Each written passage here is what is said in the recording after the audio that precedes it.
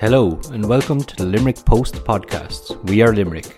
I'm your host, Cian Reinhardt. Join me each week as we get to know the people of Limerick who are making the city and county what it is today. You can keep up to date with all Limerick news, sport and entertainment by following the hashtag Keeping Limerick Posted across all our social media channels or visiting limerickpost.ie.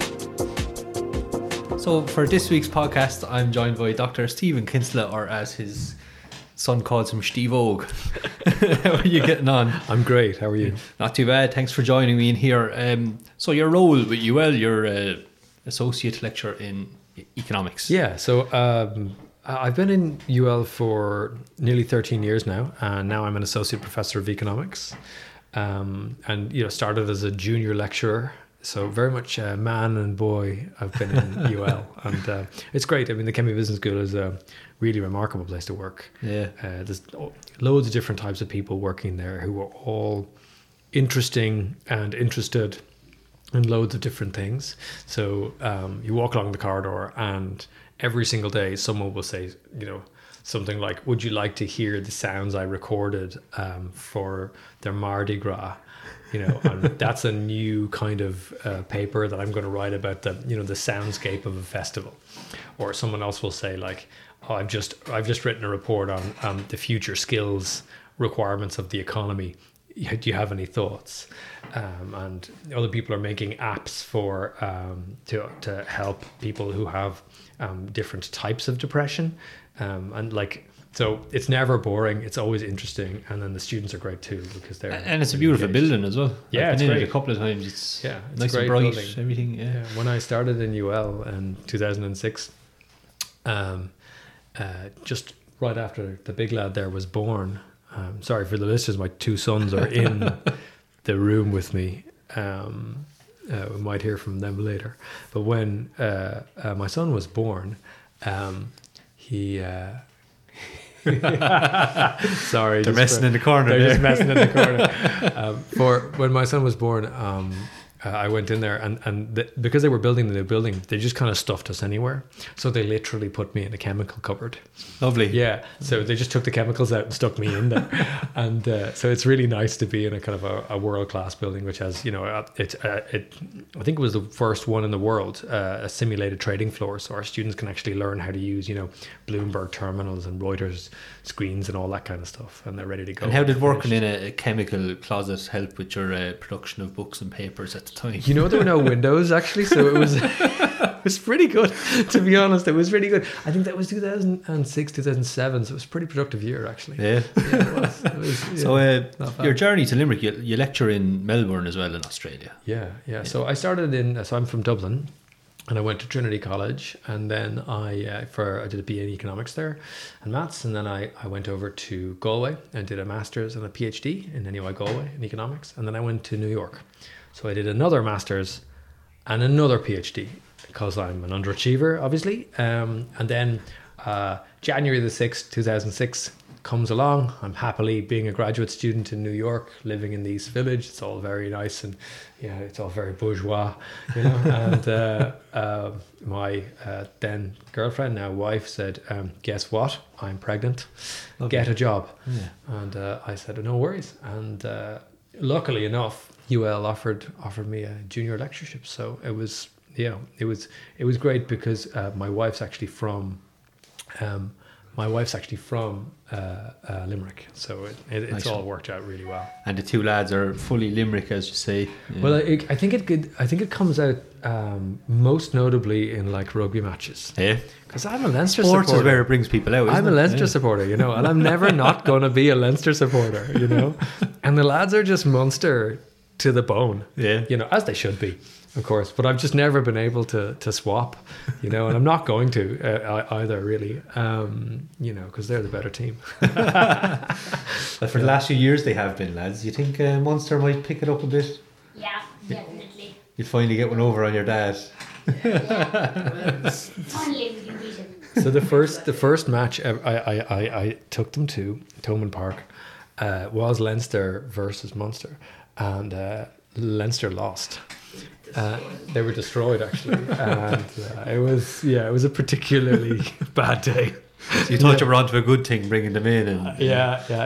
No. It was like 40 something, like Yeah. 10 or something. It wasn't a great result for Leinster that day.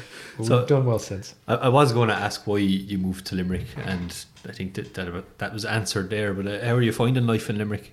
Life is great. I mean, we live out in Maru, and we're very happy with the community out there, and we do a lot of work in the community, and it's great.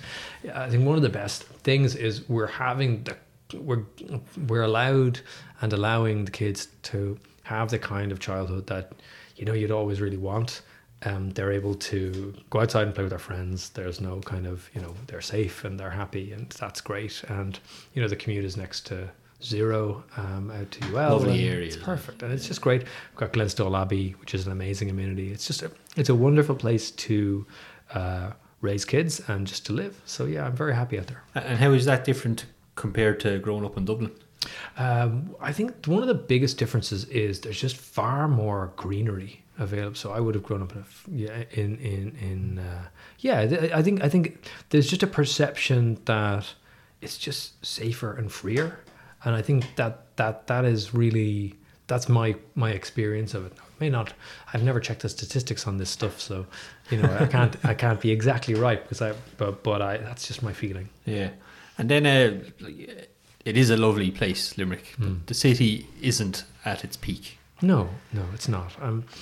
One thing I really like to do is look back maybe a year, 2 years, 5 years, 10 years. And with Limerick, if you compare 2019 to 2009, like there's no doubt that things are just better. Yeah. Unemployment is really, really low. It's actually almost at a historic low. Underemployment is at a low. Youth unemployment is at a low. So it's everything's moving in the right direction.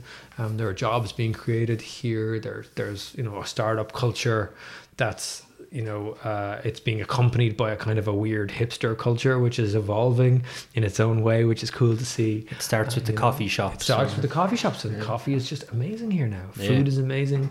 We went out yesterday, took the kids to just a restaurant, and it was like delicious. It was really, really nice. What was it called, lads? What's it called? No idea. No idea. It was a pizza place. It was Davincenzo's. Lovely. It was delicious. Yeah. So no, it's a place where you can bring your kids. It's nice and it's good. But what's missing is, again, on the scale. So if it's incomparably better 2009 to 2019, if you go back 100 years, right, to 1909, right, what you find is that Limerick's quite a wealthy place in 1909 relative to Dublin, relative to the rest of the island, and it's okay. It's doing quite well, and you see this in the buildings. So if any of the listeners go on Google Images and just Google Limerick in the 19th century and O'Connell Street, what you see are essentially the same buildings, right? But the facades haven't been updated. They haven't been changed. The only difference you see really is that the roads have cars on them instead of horses. So we've really missed a vast tranche of infrastructural investment that many other cities had, and they were able to generate over decades. And we're always starting from further back because of that. There's also been a series of policies, particularly from the 1980s on, that encouraged large amounts of sprawl. So there's lots of housing estates plopped up all over the place with very few services attached to them.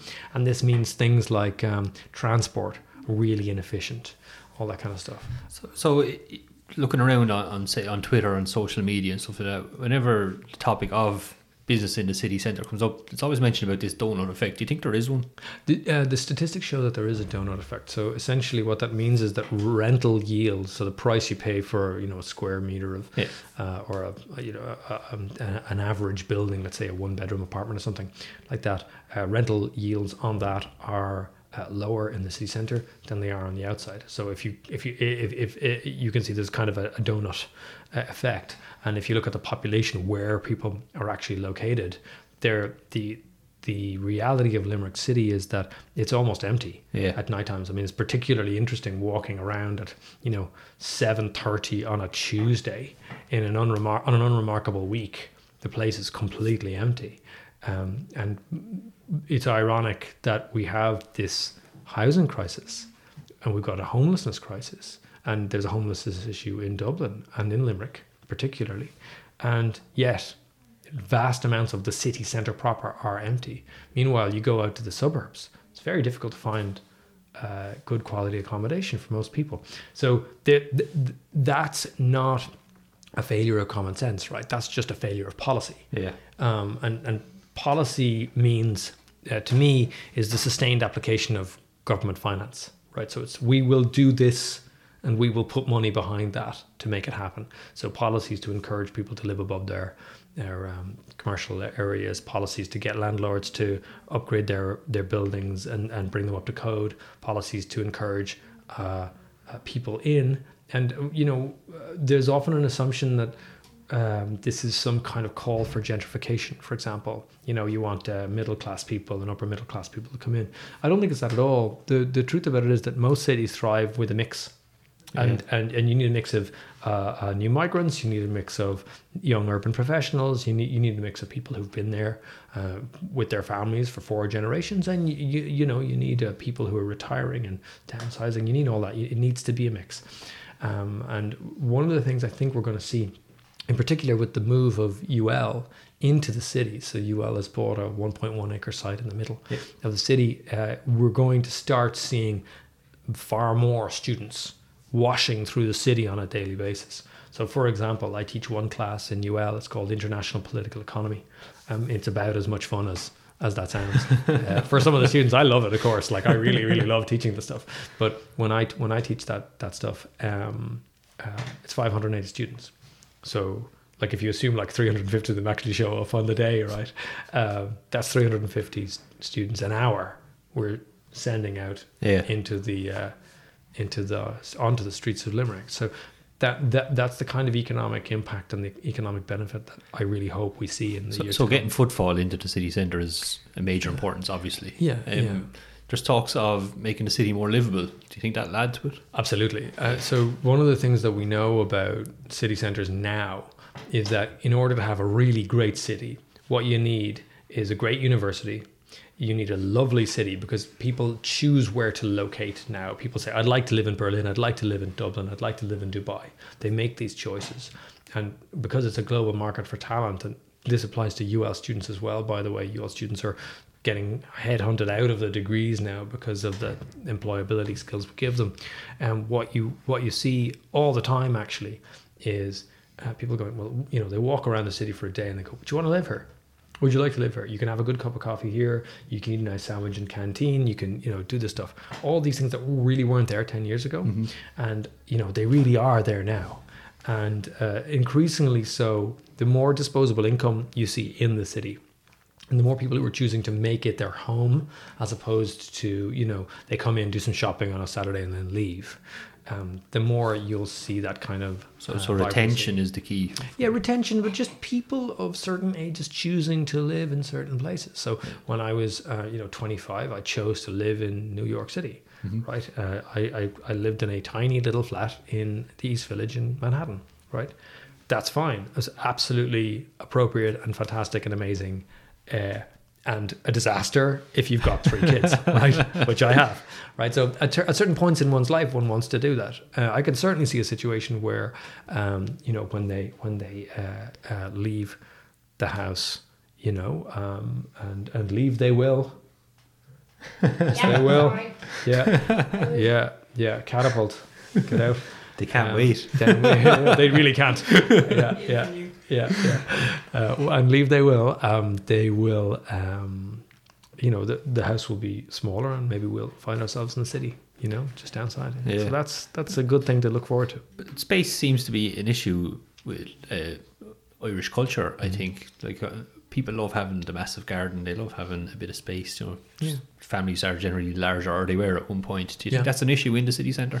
I think it's a really good example of the difference between policy and reality. So our idea since about the 1960s has been we should build a 3-bed semi-D, mm-hmm. and then put a family inside of it, and then that will be the main asset of the household until they die. And tax policy, like has always been privileged this one asset, home ownership, above anything else. Yeah. So at the level, so the house is two things, right? Like it's an investable asset, like a bond or a stock or something, but it's also a vehicle for living in.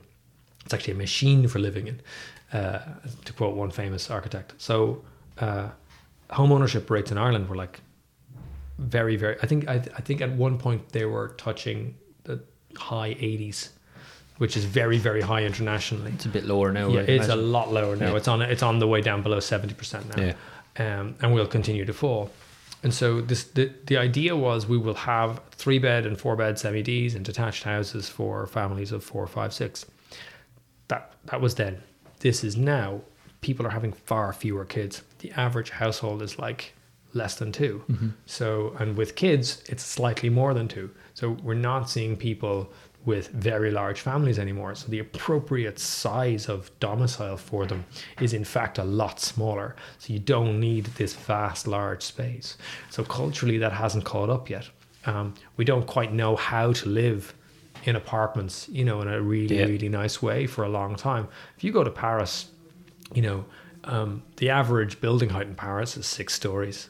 It's lovely. You go there, people live in tiny little apartments, but they're quite nicely furnished, and they eat out all the time. Yeah. And so, when you see the sheer level of civilization, being afforded to these kids, you kind of go, geez, I quite like that for my kids. And I think Irish people are fundamentally reasonable and pragmatic. Yeah. And if you show them, look, you can have a really nice quality of life doing this, you have to show it to them. Right? You show them this is what's happening, this is what it looks like, it's going to be great. They go, yeah, no, that's fine. But until you do, most Irish people are, again, pragmatic. They're going, well, I'm not going to take a chance on this. And so they're going to stick with that. And remember, if you're a developer, all the tax policies, all the development levies and all that stuff, all the regulations, they still privilege a 3-bed semi-D model for you. So the person who's being incentivized and sort of, lit up a fire up under to actually build now, to satisfy the needs of rebuilding Ireland, address the homelessness crisis and so forth, they're all being pushed towards a 3-bed semi-D model, which encourages sprawl, makes public services far less efficient to deliver, and fundamentally is a kind of against the Paris model, really, which is again. Yeah. It's really quite nice if you've seen it. So do you think with UL moving into the city, there is that opportunity to build up and to show people what they can have? Yeah, I think what's really clear to me is that there's, as yet, hasn't really been a debate about this. Yeah. Everybody's bringing their priors to it. So I've said quite recently that I kind of want the new UL building to have 3 principles. The first is openness. It needs to be open to the public. We need to be. We are funded by the taxpayer, And if you pay your income, if you pay your taxes through your income, or if you pay taxes on VAT, when you buy a Mars bar or whatever, your taxes, some of those go to pay for the University of Limerick and for my salary, for which I thank you very much. But it should be the case that a public institution like ours is open to the public. And there are areas of UL where that's not true. So, for example, we have these extraordinarily expensive. There are labs where we've got, I think there are kind of electron microscopes you can literally see atoms with. Yeah. The public doesn't go in there. I'm not allowed in there, right? So it's not open. But so I wouldn't trust myself. I would not trust myself either. I break like iPads, so I'm a disaster with technology. So definitely not. But I think at the plaza level, maybe the first floor, the second floor, I'd love there to be services. So if you've got, if you want to help with a will or something, we've got a legal service available for you. If you've got, medical issues, we can come in and help you. If you've got if issues where you want us to help you start up a business, you could get kind of clinical help there. So I would like it to be open and value adding for the public whose taxes pay our salaries, right? That's number 1, openness. Number 2 is connectivity. So it should be the case that we try very hard to stick people together. The best thing about cities is that they crowd people together and they force ideas to spark off each other. And the third, and so there's absolutely no resistance to the first 2, right? Those first 2 principles are like, people are like, yeah, no, that's cool. Third principle is height. And it's been really interesting. this discussion. And it's going to play out on Twitter, and there's been a few debates, and I may write something more considerable about it for the Post actually on this. So why height? If you think about the future, we need to fit somewhere between 2,000 and 3,000 students on a 1.1 acre site. Yeah. Right. There's only one solution that delivers that. I'm not an architect. Built underground. I'm not underground. Yeah, exactly. 9 stories underground, like supervillains. We're going to just be supervillains. That's the answer. Yes. Dr. Evil, as opposed to Dr. Kinsella. Now, the main thing is we need to have a discussion about the city skyline. Yeah. What does that look like? And so I bring my priors to that. I have a personal sort of interest. Like, would you like Paris? Would you like Barcelona? Would you like New York? Mm-hmm. Most people go, yeah, no, I really wouldn't like Hong Kong. And it's like, well, I don't think we're talking about 100-story buildings. Yeah. We're not talking skyscrapers. But there genuinely is a question about what that would look like, right? So if you're standing on, the Clancy Strand and you're looking across the river, what does that look like to you, right? If you're in one of the buildings that will be under the shadow of this thing, because it'll be big, what's that going to feel like to you?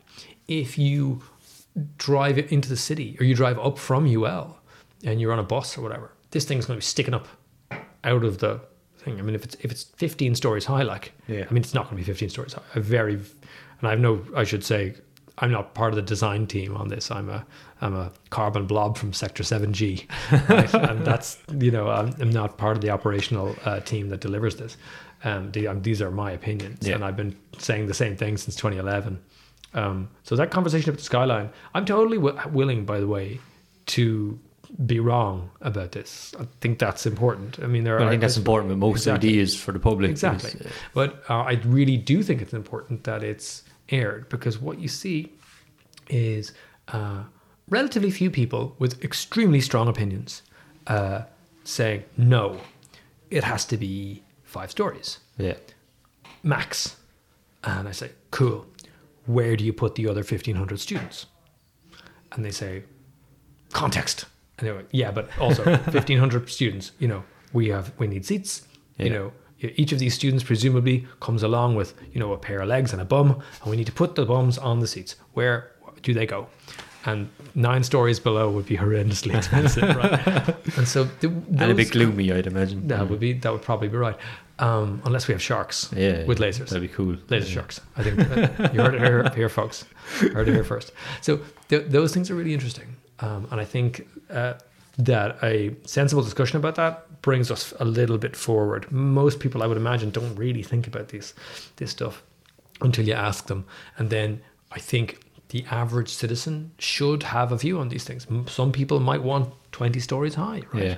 And be happy to live in kind of a, which is kind of that's sort of Barcelona, right? Some people would want 6, which is Limerick, but 6 everywhere. Yeah.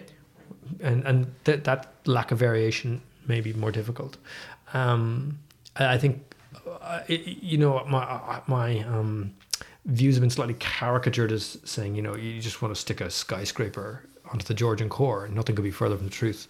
I'm working on a project called the Positive City Exchange Programme, which is a 21 million euro project between Limerick, UL, Limerick City County Council, and Trondheim in Norway, where we are actually going to try to retrofit some of the Georgian buildings to make them not just energy conservative, but actually generate energy to give back to the grid. Through solar power, wind power, turbine power. And it's an amazing project with brilliant partners. I think Limerick is in a good position because it's one of the green cities. Exactly, green leaf. And one of the amazing things about it is I think the council is really forward thinking. I mean, it gets a lot of stick, particularly on transport issues and stuff like that, But if you look at the council, it's got some really forward thinking people in it, people who are thinking about the next 20, 30, 40 years, thinking about how the council's goals align with the sustainable development goals set by the UN. I mean, this is really, it sounds like pie in the sky stuff, but it's really practical. Yeah. What does it mean for a council that has a statutory obligation around many things to consider itself, to hunt for carbon neutrality in its policies, while also people are going, oh, cut the property tax and rates could be lower and all this kind of stuff. It's an interesting set of questions to be involved in. And that's one of the other really cool reasons why I like being in Limerick, right? Is that in Dublin, lots of the questions that we want to answer here are not possible to answer because Dublin's just too big. Limerick is the kind of place that if you made a really serious effort at changing 3 or 4 streets and convinced 3,000 or 4,000 people to think differently, the whole city centre would be different. Yeah. Right? Like you could transform the entire place with less people that are currently on the dart in Dublin. Like they were physically on the dart. There's thousands of people on the dart at any one time. Yeah. So if you just got those people to change their behavior even slightly, you could change the entire fabric of the city. And you have a set of institutions now that are kind of aligned. So you've got UL, you've got LIT, you've got LSAD, you've got MIC, you've got the City and County Council, you've got all the businesses, you've got the Limerick Chamber, which is an amazing group of people, a really, really talented group. And they're all kind of pulling in the same direction. I don't think I'm going to shake up anybody's worldview by revealing that this was not always so. Right? It hasn't always been the case that no major institutional actors have been pulling in the same direction. And it is the case now, at least as far as I can see. So that's a really, really big positive thing.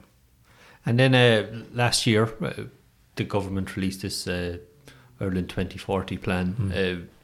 You went a few better and your Ireland 2050. Yeah. So it's 10 years since you've written that book. Has your view changed much?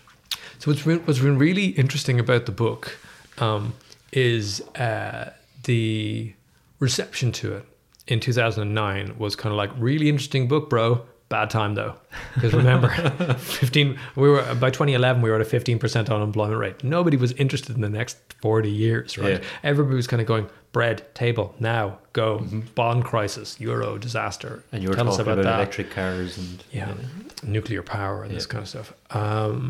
What's been interesting is that all the stuff I wrote about the climate has happened. Yeah. And our needs with respect to the climate. So one of the things I wrote about was, Ireland's going to have a lot more really dry summers and it's going to be a lot wetter. And what happened last year? We had a really dry summer. And I'm not saying like, oh my God, I predicted it. It's just obvious from the climate models from 10 years ago, right? Nostradamus. It's not Nostradamus. It's anyway, Maynooth's climate model said this is what's going to happen. And sure enough, it did. Yeah. Right. So that's important. So the climate stuff has happened. Some of the stuff around our government's policies have happened. So because we're so open, we have to just have an eye on the global picture at all times. That's been pretty kind of clear. I did say I thought that the European Union was going to have a bit of a crisis with respect to its growth. I didn't predict exactly Brexit in the book, but I ultimately something that expands that quickly has to have some kind of a dent put in it. What was really interesting was the book doesn't fundamentally argue for a change in the nature of our lives, right? It says people are still going to get married in 2050. People are still going to live together, still going to have kids. The kids are still going to need to go to school.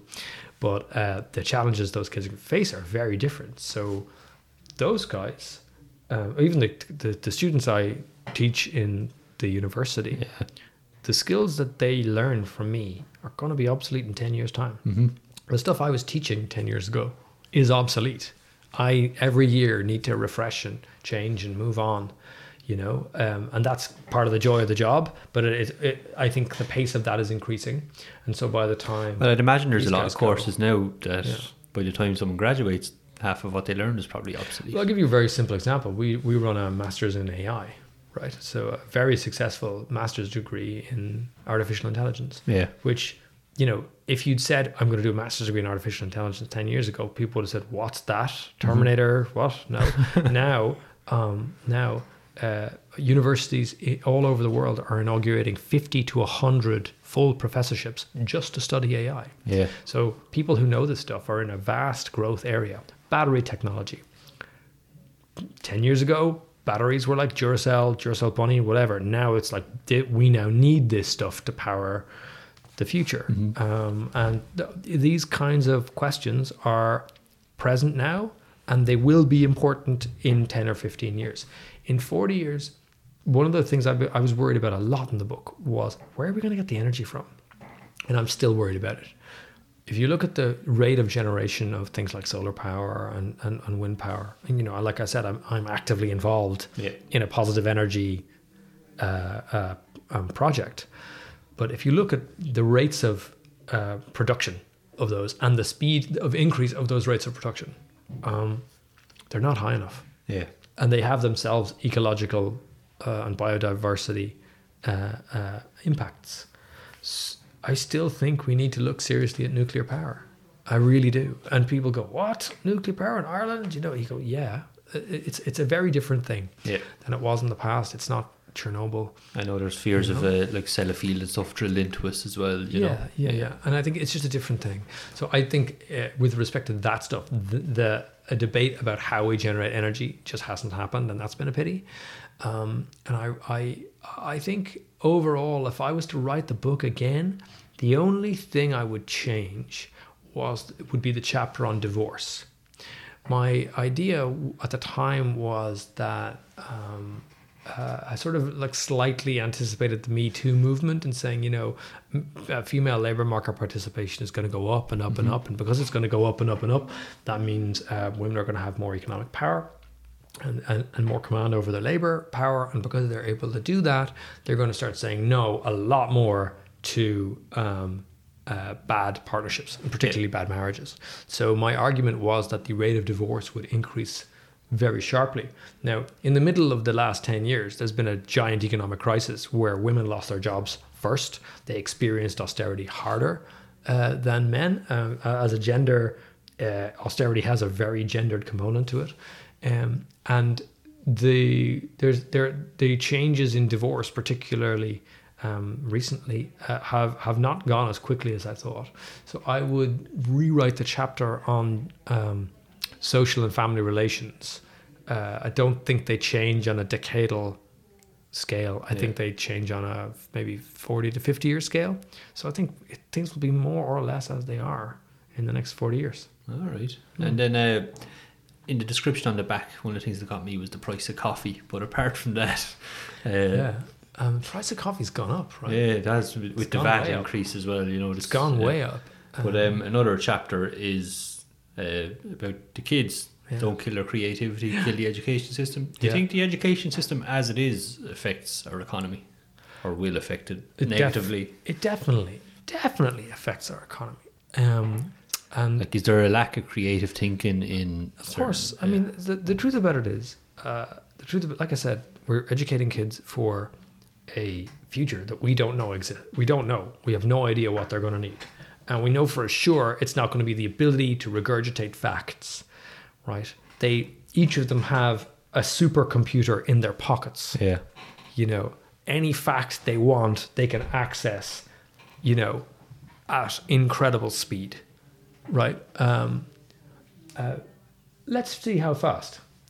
Aaron, how fast can you answer this question for me? When was Archduke Ferdinand killed? Go. 1914. Well, so yes, but exactly wrong. I like that. It just came out of Killian's head. That's the supercomputer. That's the supercomputer. He's sitting over there. October or something. Yeah. Exactly. Let's just see. But while that's happening, they don't need facts, right? They don't need facts. They have it at their fingertips. There are a certain number of core skills that I would actually like to spend more time on. There are things that rote learning is very, very powerful for. You know, it's really important that the kids know their tables. Yeah. Like, it's really important that they know how to, you know, decline a verb, all that kind of stuff. But after that, no. They just need to know how to be critical. And that means you need to know how to be skeptical. The April Fool's Day test is really important. How do you know that what you're reading is correct? Right? It's a really powerful thing. Putting together persuasive texts, this kind of stuff. That's really important. And they're still being taught, you know, Big A Nakamura and all this kind of stuff. And then with third level education, do we have an answer, lads? What's the answer? No. The internet's not working. Because I turned it onto airplane mode. Well, one of them knew it off the top of their head. So that kind of says a lot. That is kind of fair. lads, can I ask, what do you think of school? Depends on the school. Fair point. Our school, horrible. Horrible. What about what you learn? Are you interested in what you learn? Not really, because most of us already know it. It depends on the teacher. Depends on the teacher. It's like If they're interested in the subject, then it's actually really good. Yeah. And if they're not interested in the subject, then it's kind of crappy. How can you like tell? in first What? class. How can you tell if they're not interested in the subject? They're just not enthusiastic. They don't Yeah, teach like- you all the background. Yeah, so like, oh, this happened and then this happened, but why? And they never say why. Yeah. They're like, and then this guy died and that. But they never say how or what happened next. Yeah. The cause and effect of anything. There's too many unanswered parts. Is that what you're saying? Yeah. Okay. It's like being in first class for 4 years. Yeah. That's fair enough. That's fair enough. Yeah. So you heard it. You heard it there, folks. That's from the horse's mouth. So, do you think the plan by the government for 2040 is suitable to what we? It's what we know about. We don't know much about the economy, and our ability to predict its progress is pretty poor. But we actually do know a lot about demography, which is the study of population. We know how fast people are reproducing. We know how fast people are dying. We know, roughly speaking, where people are located. The only major variable is inward and outward migration. Yeah. So when there's a big collapse, loads of people just leave the country, and when things are going well, people enter the country. So that's a big variable, and it's far larger in Ireland than it would be, let's say, in the UK as a percentage, right? And that kind of links back to accommodation and stuff Yeah, as well. yeah. So when you look at Ireland 2040, the whole thing is based on demographic projections, what they think, how many people they think are going to be in Limerick in 2040. And they reckon that it'll be a combined increase of about 150,000, and 50,000 of those people will be in the city. So which is fine. My big worry is that they're not ambitious enough. So imagine that there were 300,000 people in Limerick. That's a really, really, really interesting number. Yeah. Because if that moves us up in terms of density per square kilometer, up to the major cities in Europe, major second cities in Europe, actually. And all of a sudden things become economically viable that wouldn't have a chance today. For example, a light rail system. If you said, I would like a light rail system for Limerick, people would go, noted. That's a waste of money. Yeah. But if you have 300,000 extra people in the city, all of a sudden it's a viable option. If you have designed and built a city for an extra 300,000 people, it's a higher, denser, more apartment-based life. So you need to have far better open spaces, far better public spaces, a different civic thought. And that's the kind of plan that I would like, a really ambitious one, because I'm not a huge fan of the if you build it, they will come analogy. But what is true is that whatever reduces the price pressure in other parts of the country will be welcomed. Mm-hmm. And when it does so, it will be good for everyone down here. We will actually have what's called balanced regional development. And the truth about it is, Limerick became rich as a city based on merchants and trade because of the river. That's not coming back, right? It's just not. Ireland's future is in services. It's in intangibles. It's in what people have in their heads and how they apply their ideas to the global economy, right? So therefore, you can do that anywhere. You don't have to be. You can be in Berlin. You can be in Benin. You can be in a Portaloo in Guatemala. It doesn't matter, right? As long as you've got a laptop and a Wi-Fi connection, rock on. Maybe don't spend too much time in that Portaloo, but you get the idea. And so when you think about these things for a minute, you kind of go, all right, so all you need to do is just get these people in a place where they can have ideas. They've been educated and are confident enough in themselves to go, that's a good idea, that's a bad idea, I should do something with this. They have the tools and the people around them to be able to do that, and they do it here. And when they do it here, they pay their taxes here, and they live here, and they buy coffee here. Yeah. And they donate to the University of Limerick here, right? You get my point. So it's that idea of sort of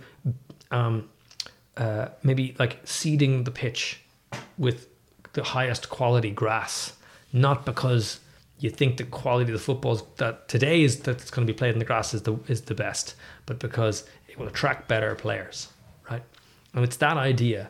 And the more that we can think in those terms, like what is the most ambitious we can be, and a little bit more. Mm-hmm. You know, if there's one thing the city lacks more than anything else, it's ambition. You know, people say, "Oh, Stephen, be realistic," and I said, "I am realistic because I've looked at history. You look at the history of major cities and major city development. What you see is a concerted group of people who really care about it and who are really incentivized to care about it, pushing things forward, looking unreasonable, sounding a bit unhinged sometimes. But you look at what they do relative to other places that don't have that, and the difference is stark. And you saw this particularly in the directly elected mayor campaign. There was a hardcore of people who really cared about it here, and it pushed it over the line here, and it didn't work anywhere else. And I think if you scale that idea up, scale that ambition up, what you end up with is a far nicer place to live. And then my lads, when they're old enough, and I kick them out, and I will kick you both out, by the way, like you're... We know. Yeah, we know. We're thankful. Yeah, they are kind of sick of... They have to listen to this all day. They really do. No more pasta and rice. No more pasta and rice. Yeah, I am a rubbish cook. It is fair. It's a fair point. It's a fair point. Mom's good at something. Mum she's amazing at cooking. That's true. She's good. I am not. Yeah. Hashtag gender balance. But no, she's far better at it than I am.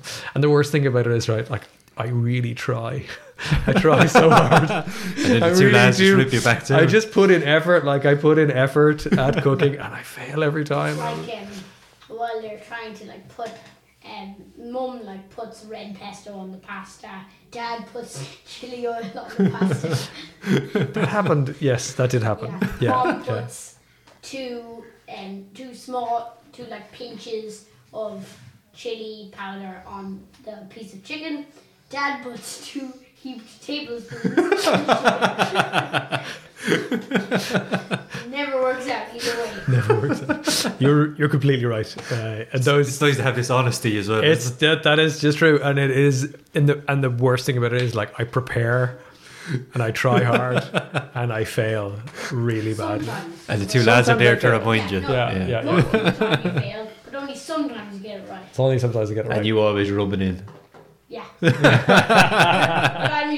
I help them a lot, which means Aaron can rub it in to both of us. And Unfortunately. That is true. We do share the failure as a family. Except for Aaron. He's adopted. Yeah. He's not adopted. Stop saying that. So what was I talking about? Sorry. So ambition. I would love to have a place where in 20 or 30 years time, Limerick is where they want to be. Yeah. Right? They go, I want to go, I want to study in, such and such a place. I want to, do this at university or do an apprenticeship or do whatever they want to do. Right. And at the end of it, they go, and after all that, I live in Limerick. Right. That's the ambition. Because right now we export an enormous number of our very talented graduates, which is what we should do because we're a small regional economy. They should kick them out. They should go to, London and Amsterdam and New York and Paris and, China and everywhere. But then at a certain point in their lives, they should go, right, I want to go home. And you want there to be the jobs there for them, the opportunities there for them, the housing there for them. You want all that to be there. Yeah. Because if it's there and if it's really nice, they'll come back. And what are they going to bring back with them? They're going to bring the world back with them, right? All the new ideas, new skills, new ways of doing things. That's going to be amazing. Mm-hmm. That's going to be amazing, right? And that's what we should be looking for. Not this, because I get this, Stephen, be realistic. And it's like, that's realistic relative to your baseline here. Yeah. Right. So what they're doing is what we'd like is 5% more of this. And the truth about it is, if you think about infrastructural investment as a way to completely change the conversation about a place, then it's not 5% on what we've got now. it's a 5% increase on a totally different base. That's the way to think about it. Yeah. So my thoughts about Ireland to 2040 is centered around ambition and our ambition for it. And on that point, I had Ryan Gibbons from airnachharlar.com on a podcast a few weeks back, and he was saying the idea behind the website is while he travels to cherry pick the good ideas he finds on the way, which is similar to what you were. It's just a brilliant idea. Yeah, It's just a brilliant idea, and I just love that stuff. I love that people are now bringing these ideas to the conversation here. So, for example, the conversation about the 304 bus, right, started by a geographer who literally just took the bus for a day and just brought the data to the conversation, right? Like that's like bringing cutting edge geographical information systems to a bus route, right? And then saying, which like loads of people use, right? And they're saying, oh my God, he's saying I had no notion about how serious this problem was, how recurring this problem was, and how like totally structural the problem was. He's saying the timetables, the only way the timetables work, I remember reading Brendan's post really well, the only way the timetables work is if the bus doesn't stop. And you're thinking, that's probably a structural flaw. speed 3. Yeah. Just toss people in through the windows as it goes through. But the leap card system and changing all You that. don't condone that, by the way. No, I just asterisk, don't toss people through bus windows. No, that idea it's just really strong, isn't it? It's a really nice idea that you can. That's a public policy problem that is really like easily solvable. Yeah. You get in with Bus Air and you get in with the National Transport Authority and you say, here's the data. I have these 3 suggestions to make changes. I think they were change the leap card system, change the timetabling, and change the routes of the bus, some of the bus routes. Yeah. Like not asking for like give me 5 billion so I can have helicopter buses. Like it's not pie in the sky stuff, right? It's like just add more leap card beeping things, and that's fine. So I think the more of those kinds of ideas we bring to the conversation in the city, I think the better the place will be. Brilliant. Dr. Stephen Kinsella, thank you for joining me on the podcast. My pleasure. Where can people keep up to date with everything you're up to? Twitter, basically. I'm normally on Twitter at Stephen Kinsella. That's with a PH. I'll be engaging more and more on this. My hope is that starting in September, I'm going to have a series of conversations here in the Limerick Post on a range of issues around Limerick City and Limerick's economy. And my thought would be that we're going to get really, really interesting guests in to talk, to provoke, to completely disagree with me, whatever. But that the debate that I was talking about gets fostered there. Just get that conversation started. There are so many people who are passionate about this place. I think it's probably its biggest asset. And I look forward to it. Thanks very much, and thank you, lads, for joining us as well. Thanks, lads. Yeah. Cheers. You've been listening to We Are Limerick, a Limerick Post podcast. For more news, sport, entertainment and more podcasts, visit limerickpost.ie.